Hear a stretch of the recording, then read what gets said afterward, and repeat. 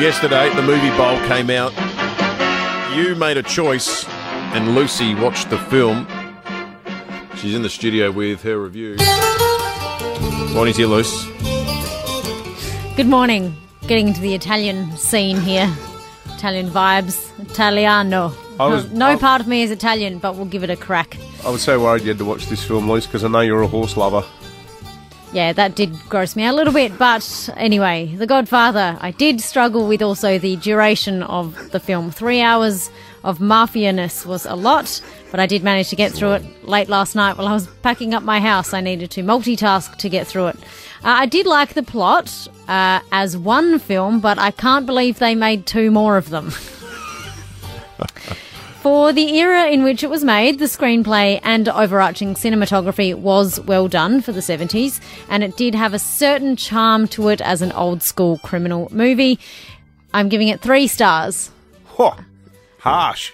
Yeah, just 3 out of 5. Just 3 out of 5. It's done better than I predicted it would with Luce. I can't imagine a film that's less tailored to your interests and likes about movies that we've worked out so far. I got into it at about the hour and a half mark, which is the exact halfway mark. I didn't quite follow it properly, I don't think, possibly because of the multitasking, but but I was multitasking because I wasn't that engaged with it.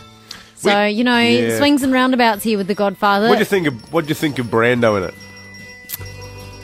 Yeah, I felt with he was a mouthful of cotton balls. Yeah, right for the character, and shame when he was gunned down, but then survived and then died out of a heart attack. The difficulty with a performance like that in a movie like this is it's absorbed its way into the popular culture in such a way that these things have all become sort of memeified in the modern world, where the cotton balls is sort of the way you pay out people playing mafiosos. Yeah, totally. The horse head is sort of...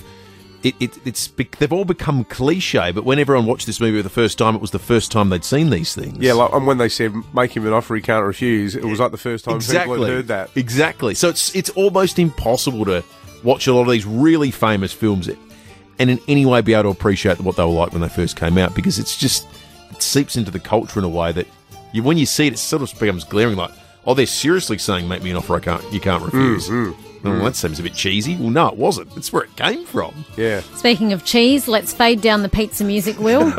I picked a scene. It is from the wedding scene at the very start, which I pointed out to our boss, goes for a full 25 minutes, which I felt was a rather drawn-out introduction to the film, but I did enjoy. This is Don Corleone stroking a cat as he had a request for assassination. He doesn't reference the cat in the audio, but you can see him just... lovingly stroking his domestic pet as someone asks him for a murderous task. Now you come to me and you say, I'm Corleone and give me justice. But you don't ask with respect. You don't offer friendship. You don't even think to call me Godfather. Instead, you come into my house on the day my daughter's to be married and you ask me to do murder. Money. I ask you for justice. That is not justice. Your daughter is still alive. I did remove some dramatic pausing in there, else that clip of 30 seconds would have gone for 2 minutes. Now you've watched Godfather 1, Lise, you've got to watch Godfather 2.